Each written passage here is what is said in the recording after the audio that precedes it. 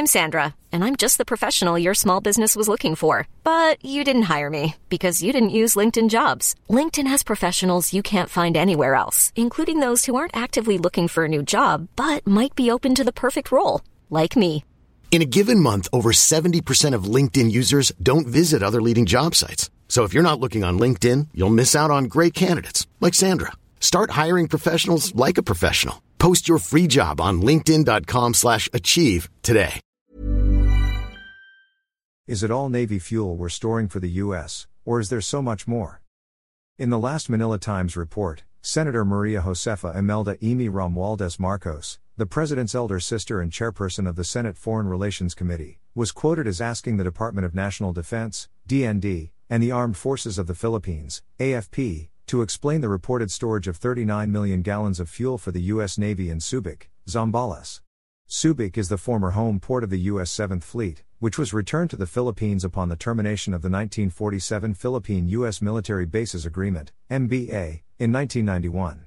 4 years before that, the 1987 Philippine Constitution banned foreign military bases, troops or facilities from Philippine soil, except under a treaty duly concurred in by the Senate and, if Congress so requires, ratified by the electorate in a national referendum held for that purpose, and recognized as a treaty by the other contracting state. In 2014, this constitutional ban was directly contradicted by the Enhanced Defense Cooperation Agreement, EDCA, an executive agreement rather than a treaty, that granted the U.S. operational sites inside Philippine military bases to preposition its troops, war materiel and facilities in a possible war with China over Taiwan. This highly unconstitutional agreement was quickly constitutionalized by a Supreme Court ruling penned by President Benigno Simeon Aquino III's puppet Chief Justice, Maria Lourdes Sereno, who came into office after Aquino had bribed members of Congress to impeach and remove Chief Justice Renato Corona on a solitary trumped-up charge. Sereno was later removed by her peers in a quo warranto proceeding initiated by the Solicitor General without the benefit of an impeachment process. EDCA is widely regarded as highly unconstitutional and has failed to bind many Filipinos in conscience.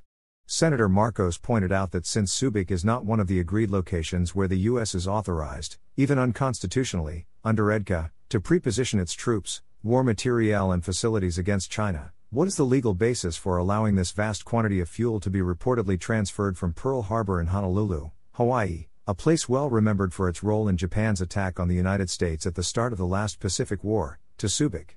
She raised not only a foreign policy and national security question but also an environmental concern. The clear implication is that the Marcos government has granted the U.S. more military sites than it has officially told the Filipino people, or that EDCA has become an open-ended proposition. The U.S. Embassy has confirmed the fuel transfer, reportedly from its military facility at Pearl Harbor to a commercial storage facility in Subic. We will ask Senator Marcos to respond to this confirmation and tell us whether or not it answers all her questions. But I have an even more important question. Is the U.S. Navy fuel the only thing we are keeping in Subic for the U.S. Armed Forces? I ask this question based on how we have allowed our Constitution to function. Our Constitution renounces war as an instrument of national policy, prohibits foreign military bases, troops or facilities within its territory, and proclaims the Philippines as a nuclear weapons-free state. Yet our government has not allowed the Constitution to operate according to its letter and spirit, as far as our sovereign rights are concerned. Based on Senator Marcos' exposé, the Filipino people have not been told about all the military arrangements between the U.S. and the Philippine government, assuming the former has informed the latter of everything it is doing within our territory. Does the Philippine government know, at the appropriate official level, what kind of weapons of mass destruction, if any, have been prepositioned inside the U.S. EDCA military sites? And is there any reasonable assurance that they will be used only for defense, as President Marcos Jr. has assured us, and not for any offensive action? What assurance do we have that our status as a nuclear weapons-free state is not being violated, with or without the knowledge of our government, with the hypothetical or actual installation of U.S. nuclear weapons on our soil? It will be recalled that in 1969, at the U.S. Senate Foreign Relations Committee hearings chaired by Senator Stuart Symington, it was revealed that U.S. nuclear weapons, of an unknown quantity, had been stored in the Philippines without the knowledge and consent of the Philippine government. At the time, the official U.S. policy was to neither confirm nor deny the existence of nuclear weapons in any particular location. What worried the Symington Committee, however, was the possibility that the nuclear secret could leak out any time and become an explosive political issue during the Philippine presidential election where President Ferdinand E. Marcos was running for re-election.